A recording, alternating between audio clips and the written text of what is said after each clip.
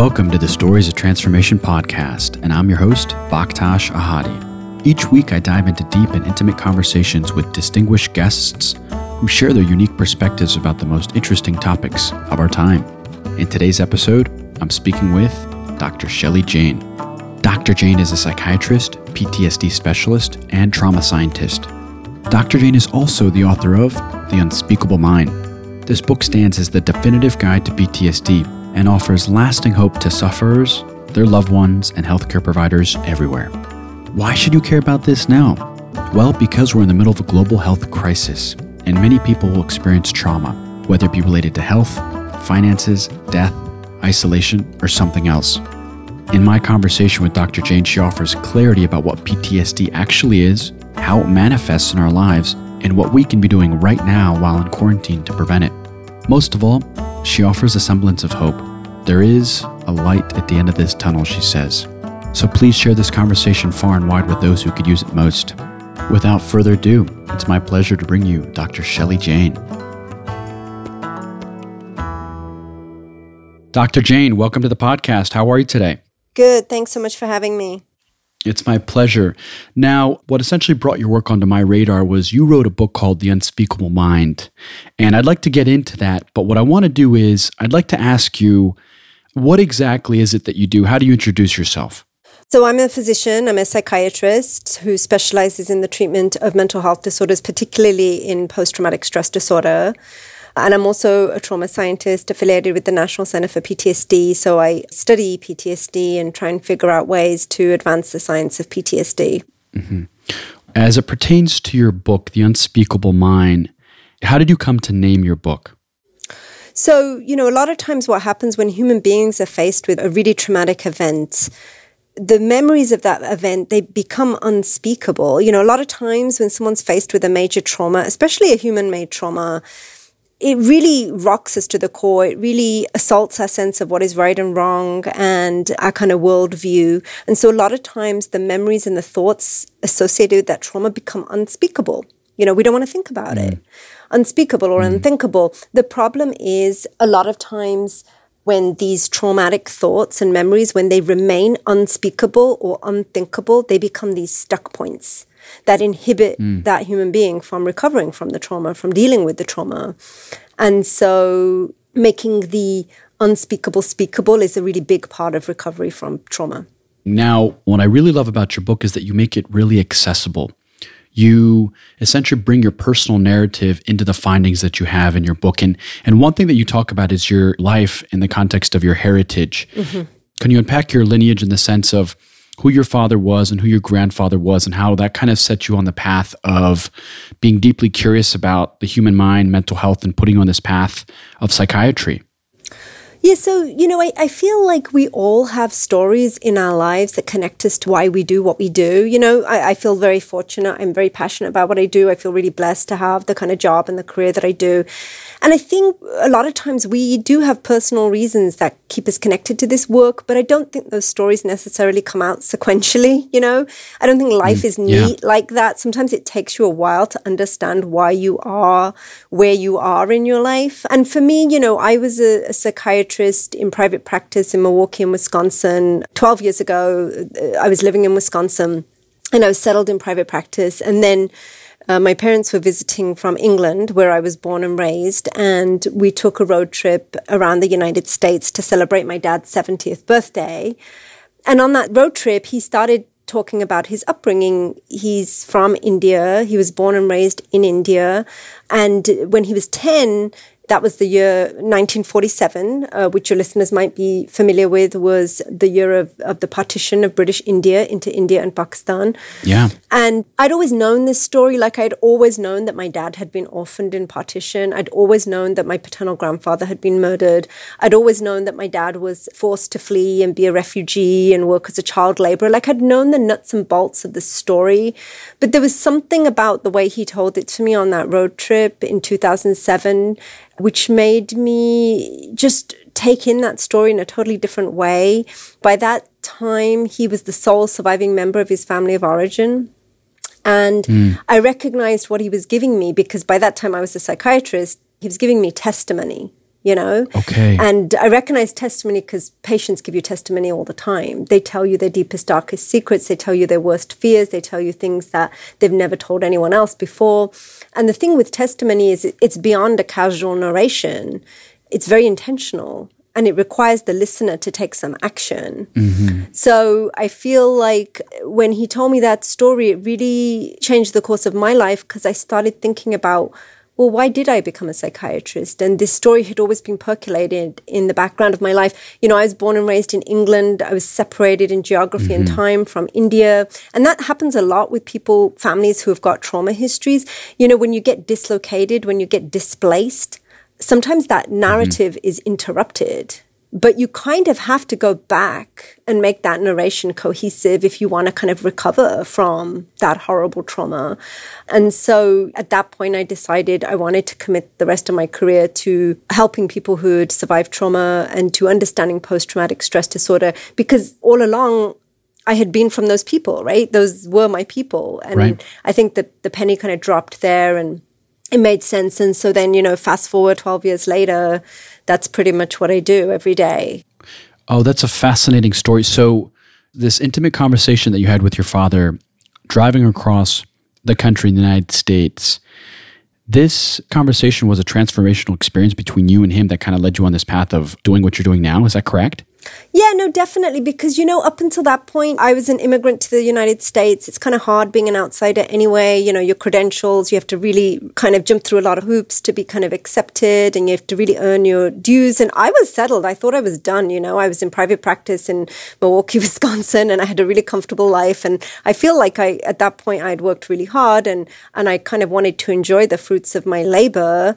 But being an academic, being a scientist, you know, working with trauma survivors, there's a lot of challenges inherent in all of those things. Right. And the odds, you know, for success are really stacked against you. They really are. I mean, I can't tell you how hard it is to be successful in those types of endeavors. And I think before the road trip, I didn't really have the belief or the conviction that that was a path that I wanted to take. But I think after the road trip, it really helped me have this kind of renewed connection to why I became a doctor in the first place, why I became a psychiatrist in the first place. And it kind of gave me this renewed stamina or grit to kind of see it through, that I was going to be successful at this. And it was really important that I was successful at this because, in essence, when we talk about trauma and PTSD, you know, we tell the stories of people who never really got a chance to tell their story, you know. Right. A lot of people who throughout the centuries have lived in anonymity and suffered in silence. So I think I just got reconnected to my mission in a way that was really, had just not been there in my career before, or with a certain clarity that hadn't been there before. And that was invaluable because it was not easy. Moving to California, starting over again, it was not easy, but I needed that connection to kind of make that transformation. I think that's a wonderful story. It's really nice to have those euphoric moments where you realize what you're kind of here to do and pursuing questions like why really get you down on that path, right? And that's what you're telling us. And so what I would love to know is, in the context of your book, Dr. Jain, is you talk about really scientific things, but from a humanist perspective. How and why did you do that? Was there like an overall objective that you had doing it that way? So to me, communication to lay audiences, educated lay audiences, is just a passion of mine. You know, I grew up as an immigrant kid. I didn't come from a family of doctors. I feel like I've spent my whole life shuttling between different groups, trying to explain one group to the other, you know. I mean, a lot of immigrants have that experience. Right. So I feel like kind of being an outsider, kind of seeing things other people don't see and then kind of translating. I feel like I've spent my whole life doing that. And if you look at the field of PTSD in the last 20 years, since the wars in Iraq and Afghanistan, since things like Hurricane Katrina, since 9/11, there has been an exponential growth in the science of PTSD. We know so much more about this condition, way more than we ever knew when I was starting out as a medical student. And I think if you're in the field, you're kind of aware of that and you take advantage of that. But it was so clear to me that your regular everyday people, your regular educated people were not aware of those advances. And the goal of me writing the book, The Unspeakable Mind, is that I really wanted to take that knowledge and present it to a broader audience in a language that was understandable. Because, let's face it, talking about trauma and PTSD is not easy, Correct. But presenting it in a way that would hopefully illuminate PTSD, that would hopefully advance the conversation. Because the reality is PTSD is an inextricable part of all of our lives. People tend to think of the soldier back from war, but it goes way beyond that. The odds are everybody who's listening to this podcast, your lives have been touched by someone who has PTSD. You probably love someone who has it, but you may not know it because it's kind of invisible wounds, right? So that was my goal, to really get out to a broader audience, to understand what it is we who are on the inside know, but, to get it out to a broader audience.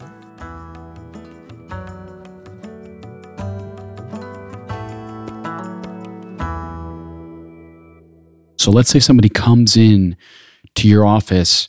How would you kind of diagnose them? What are some of the questions that you would ask? Just help us better understand what this whole process is like. Sure. So typically there's a history of someone having survived a major trauma. And, if you think about it, combat exposure, being a civilian survivor of war, escaping a deadly house fire, even what's going on in the world today, when people have been extremely ill, they've been hospitalized, been in the ICU. It's very well known that people can develop PTSD after being hospitalized and in the ICU. So, those are just some examples. Many, many traumas like that can contribute to PTSD. And in essence, it's natural after you survive a trauma, any one of us are going to feel shaken up, right? Any one of us is going to feel like we can't stop thinking about what happened. Maybe we're having nightmares. Maybe we're feeling jittery. But the reality is the vast majority of us will heal naturally, right? We just need time and we will heal. PTSD becomes an issue when after 4 weeks, 4 weeks is kind of this arbitrary cutoff. So somewhere around the 4 weeks mark, those symptoms aren't going away. Your brain and your body has not habituated to what happened to you. And you're still having memories of that trauma. Maybe you're having nightmares. You can't sleep. You're avoiding reminders of the trauma. It's taken an impact on maybe the way you're working or how you're caring for your family. That's when you know that someone's entered that realm of PTSD. And, PTSD is famous for causing like the flashbacks and the nightmares and the exaggerated startle reaction. But what it's lesser known for is how it really dulls your emotional life. It really strips your ability to experience joy and love. And a lot of times survivors, they're just in this chronic state of irritability or anger. And it really takes a toll on their loved ones and their ability to love and create and work and play. And those are the kind of more subtler symptoms that get missed, but are definitely symptoms of PTSD as well. Okay, so there's a lot to unpack there. So as a matter of neuroscience, I think we'll get to the emotions in a second, but really quickly, as a matter of neuroscience, help us understand what's going on in terms of the functionality of the hippocampus, the amygdala, the prefrontal cortex. Like, help us understand what exactly is going on there. And then also, too, does PTSD also then manifest and live in the body as well?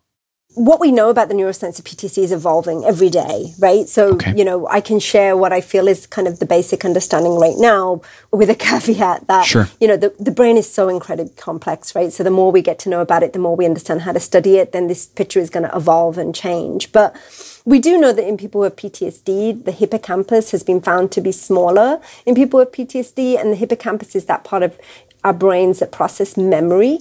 Why it's smaller, we don't know. Whether they were born with a smaller hippocampus or whether it shrunk after exposure to trauma, we don't know that. But there is that correlation between having a smaller hippocampus for people with PTSD. We also know that the amygdala, the part of the brain that processes anger and fear, that's hyperactive in people who have PTSD, which basically means that they see danger sometimes where danger does not exist. And then when they have that response of fear or flight or anger, it's a very exaggerated response. It takes them a really long time to calm down.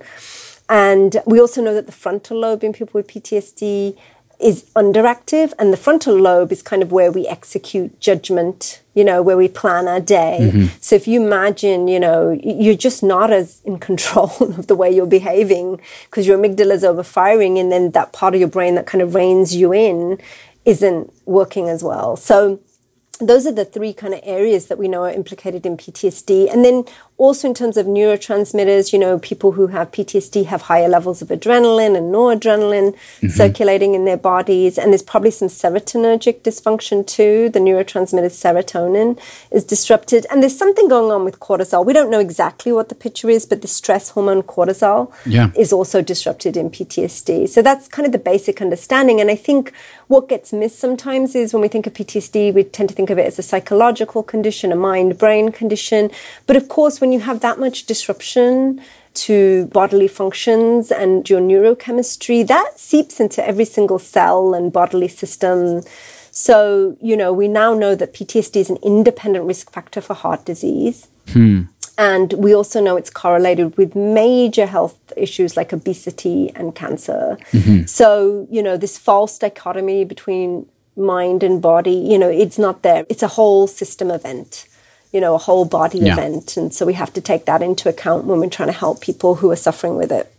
No, I think that's a really helpful explanation. Yeah, it's kind of astonishing that people still think that there's a disconnect between what happens in your mind and your brain, and then that happens in your body as well. Yeah. Also, you bring up in your work, Dr. Jain, you talk about this idea of the golden hour, right? So it's this window when a person's exposed to the trauma, and then when they actually develop symptoms of PTSD. How long is that window? And then what's the point of medical intervention that can lead to an actual recovery? Help us understand what this idea is all about with the golden hour. Sure. So the wonderful thing about all the progress we've made in understanding PTSD in the last 20 years is that we've gotten, as a community, as a scientific community, we've gotten really serious about we need to prevent it, right? We can't wait for people to be suffering for months and months and years because we know that the prognosis is not good if people wait a really long time before getting treatment. So we've really started to focus much more on early intervention and prevention. And the golden hours, as you said, refers to this window of opportunity between exposure to trauma and then the onset of PTSD. Because, as I said earlier, you take 100 people and they all survive the same trauma. Not all of them will develop PTSD, Okay. So there is this window of opportunity between that exposure and the actual onset of PTSD. We don't know how long that window of opportunity is. Some people say it's 4 hours. Some people say 4 days. We don't know. But there is this theory that, okay, well, what if we intervened right after the trauma? What if we were able to offer a medical intervention that could set the brain on a pathway to recovery? So help us understand what that medical intervention actually looks like. Is it actual medicine? Is it cannabis? Is it MDMA? What exactly are we talking about? So the studies that I'm familiar with, and to kind of stress, this is very experimental. This is not ready for prime time right now. But so, for example, there was some studies done using cortisol. Like I said earlier, a lot of ICU patients, when they actually wake up and recover from whatever they were in the ICU from, a lot of them develop PTSD. And there's been some studies showing that if they were given cortisol, that helped reduce the rates of people developing PTSD when they actually recovered from the devastating illness that had them in the ICU. So some studies have looked at giving cortisol in the golden hour period. Others have looked at giving things like pain medications. So, take the example of a combat veteran who survived a bomb blast. We know that the higher levels of pain is correlated with more PTSD. Oh, interesting. So, there was this notion that, well, okay, if we aggressively treat the pain, if someone survived a major trauma like that, like a physical trauma, then maybe that will reduce the odds of them developing PTSD in the subsequent weeks and months. And then even non-pharmacological interventions. So, for example, a lot of the trauma-focused psychotherapies that we know work for PTSD, some researchers have packaged them in a format that you can give right there in the ER. So, when people are coming in having survived, say, a sexual assault or having survived a major traffic accident, right there in the emergency room, give them a packaged form of that treatment so that they can understand what's happening when they have signs and symptoms. And then we give them coping strategies and ways to deal with the symptoms. So we kind of nip the symptoms in the bud, that is the philosophy there. So it's an emerging field. I think a lot more is going to come out in the next few years, but it's not quite standard practice yet because we don't have enough data to support its effectiveness. But I think it's really a promising field and we really need to put a lot of effort there. Yeah, that makes a lot of sense. Now, this intervention, is it simply called exposure therapy? So trauma-focused psychotherapies, prolonged exposure is the name of one of the psychotherapies that I was talking about. Okay. And then there's other trauma-focused therapies like EMDR and CPT, which, maybe your listeners are familiar with. Those are kind of the gold standard talk treatments for PTSD. Is this the sort of thing that you're working on now with the COVID-19 pandemic that's taking over the world? Like, is this stuff that's making the headlines right now in terms of how nurses and doctors and ER doctors can kind of be better prepared, not only to take care of patients and those that are sick with COVID-19, but also essentially for themselves to also stay mentally aware and mentally healthy? Is this something that's part of your narrative? It's very interesting because, so here's the thing with PTSD. And I think this is part of the reason we don't talk about it as much as we should. When you're facing a crisis of survival, like literally life and death. Yeah. It is very natural, obviously, for survival to take front and center stage, Okay. And a lot of times the kind of emotional and psychological stuff gets pushed into the back. And, of course, we have to do that as human beings. If you start processing things in real time, that's going to interfere with your ability to just ensure your survival. What I'm hoping we'll learn from the stories of the past. So, for example, we have a lot of great data of what happened to first responders after 9/11. Okay. We have really great data to show how severe PTSD was in first responders, who was most vulnerable to getting PTSD, and how long those symptoms lasted if people did not get help. So what I'm hoping will happen is when the time is right, we'll be more open to having these conversations about the psychological aftermath of dealing with trauma, this pandemic head on. And I think that's huge in of itself. Because a lot of times, as you probably know, you can imagine in years gone by and cultures gone by, we just don't talk about it. There's a silence, spiral of silence that kind of shrouds a lot of this stuff. And it's really complicated. People have a lot of issues. They have a lot of survivor guilt.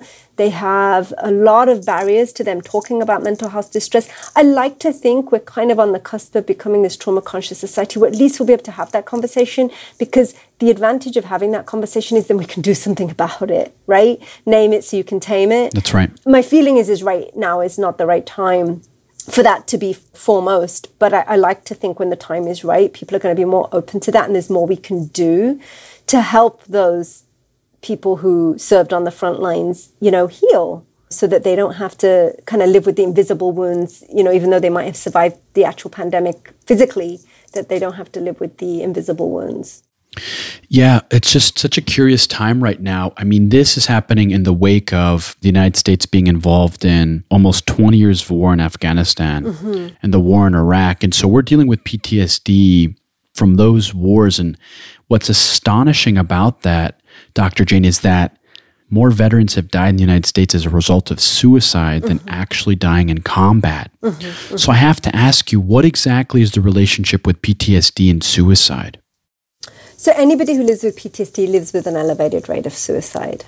So that we know, the same way if you have heart disease, there's more chance you're going to die of a heart attack. So that's the kind of way I think about it. You just live with that constantly elevated rate of suicide. And that goes for any mental illness, actually. The vast majority of mental health disorders carry with them this elevated risk of suicide.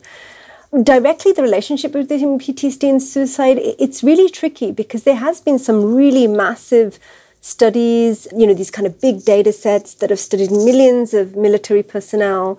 And they've looked for this correlation, this kind of war is hell correlation, that of course you went to war, of course you're going to get PTSD, and of course that's going to contribute to suicide. But it's easier said than done. That picture is not always as we might expect it to be, So it's hard. I think what we know for sure is that the best way to prevent PTSD is helping people access high-quality mental health treatment for the condition that they have. And unfortunately, we still have a massive access problem across all of the United States, with every population, but also in the veteran population. So as an example, a lot of veterans have never seen a mental health professional. They've never gotten care through the VA, even though they were most likely suffering and living with a mental health disorder. So there's a big access issue, and I think that's a complicated story. A lot of that is to do with intrinsic barriers, things like stigma or difficulty in accepting mental health symptoms. There's also very real extrinsic barriers too. There's a lot of barriers in accessing high quality mental health care, especially if you are socioeconomically disadvantaged. Mm-hmm. So it's a really big, complicated puzzle to try and figure out. But yeah, when you live with a mental health disorder like PTSD, you live every day with an elevated risk of death by suicide. Now, let me ask you a question. As a person who sees the world through an anthropological lens, I have to ask, to what extent does American culture have an influence on people that come from war back to American society? How much of an impact does it have on them in terms of feeling alienated and not coming back to a close-knit society where there is a sense of collectivism, whereas there is a sense of people will take care of me? Mm-hmm. Is there any semblance of truth to that, Dr. Jain? So I think we learned huge lessons from the experience of Vietnam War veterans. So there was a big body of data, a kind of very well-known landmark study that followed Vietnam veterans for years. I think it was even decades. And that study was able to document the negative impact of a harsh homecoming. Yeah. So as you know, historically, Vietnam veterans were often not welcomed back, and oftentimes they were blamed or rejected or alienated because the war was so hugely unpopular. Right. And we know that that kind of rejection, that blaming had a devastating impact on the psychological and emotional well-being of those veterans. So I feel like we have learned with these current conflicts and how to respond to returnees now. I think we've learned a lot of invaluable lessons. Like, is it always perfect? Could we do better? Yeah, absolutely. But we've learned so much from the Vietnam War. And I think not only organizationally and policy-wise, but I think even from a general public perspective, I feel like people are a lot more sensitive to this issue generally. Your work also revolves around this idea, and you talk about this idea of the Americanization of suffering. Mm-hmm. Can you unpack what that means in the context of PTSD? Is it something that's specific to the United States, and how does it compare to other regions and other countries around the world?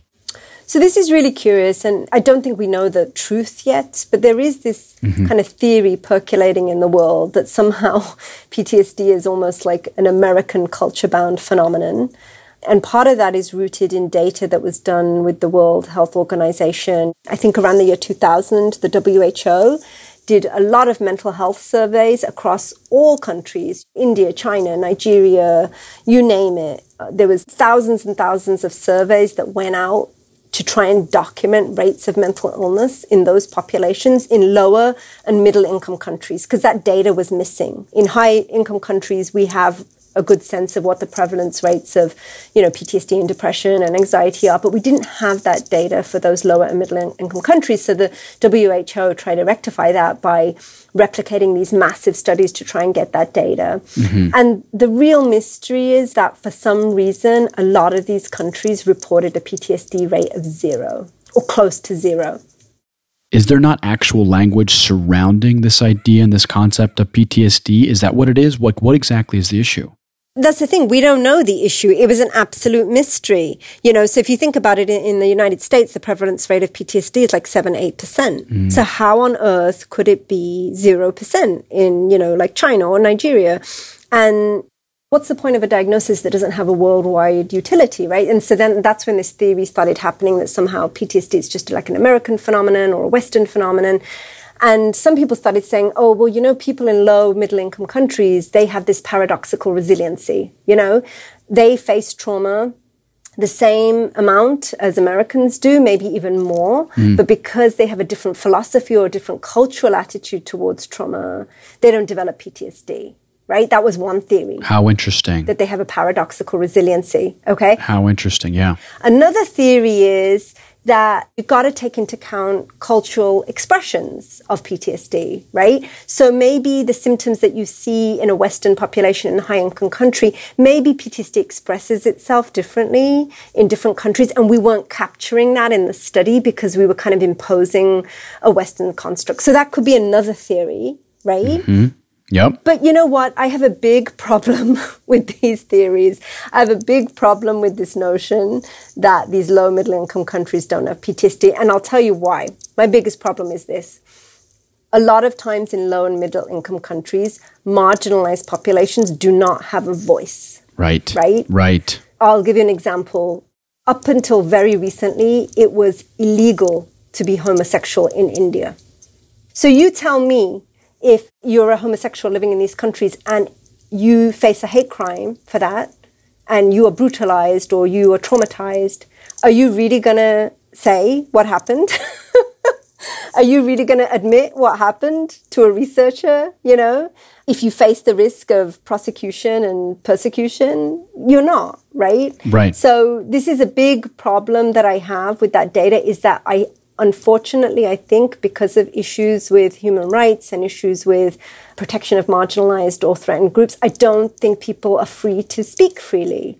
And until you know people are free to report freely and speak freely, you're not going to get a good sense of trauma and trauma symptoms, you know? Yeah. So that's why I have a big problem with the data. Personally, I don't know the answer, but that is an argument that is put out there. I'm sure you have perspective on this in your work as a combat interpreter in Afghanistan, but to me, as a clinician who spent 20 years taking care of human beings, to me, in my mind, human beings were essentially the same. You know, Yeah. When we face loss, when we face trauma, we have a universal response to that. That transcends religion and ethnicity and nationality. And for me to think that somehow, you know, people in different countries aren't experiencing psychological suffering as a response to trauma, it doesn't make sense to me. I'm not convinced. Yeah. No, I think that's fair. And, you know, that leads me to ask this question, since you've been doing this kind of work for a while now, right, Dr. Jain?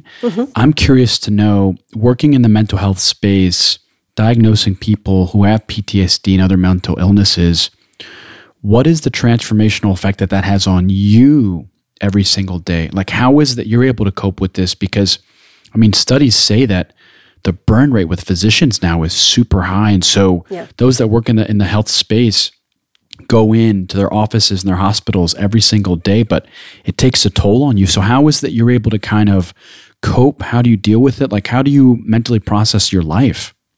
So there's a very real phenomenon called vicarious traumatization, you know, where healthcare workers who work with a lot of traumatized populations, whether it be combat soldiers, whether it be low-income women, whether it be youth who are raised in high-crime inner-city areas, you know, they can develop symptoms kind of like PTSD just from listening to those stories all the time and being around people all the time and kind of absorbing that, if you will. Yeah. So there is a very well documented phenomenon. So I really believe in this, you know, name it so you can tame it philosophy. It's really helpful for me to know that, you know, when I'm having a bad day or when I'm feeling overloaded, just knowing that this is a thing and giving it a name really helps, rather than that kind of, you know, tough it out, what's wrong with you type attitude that has permeated kind of healthcare professional culture for decades.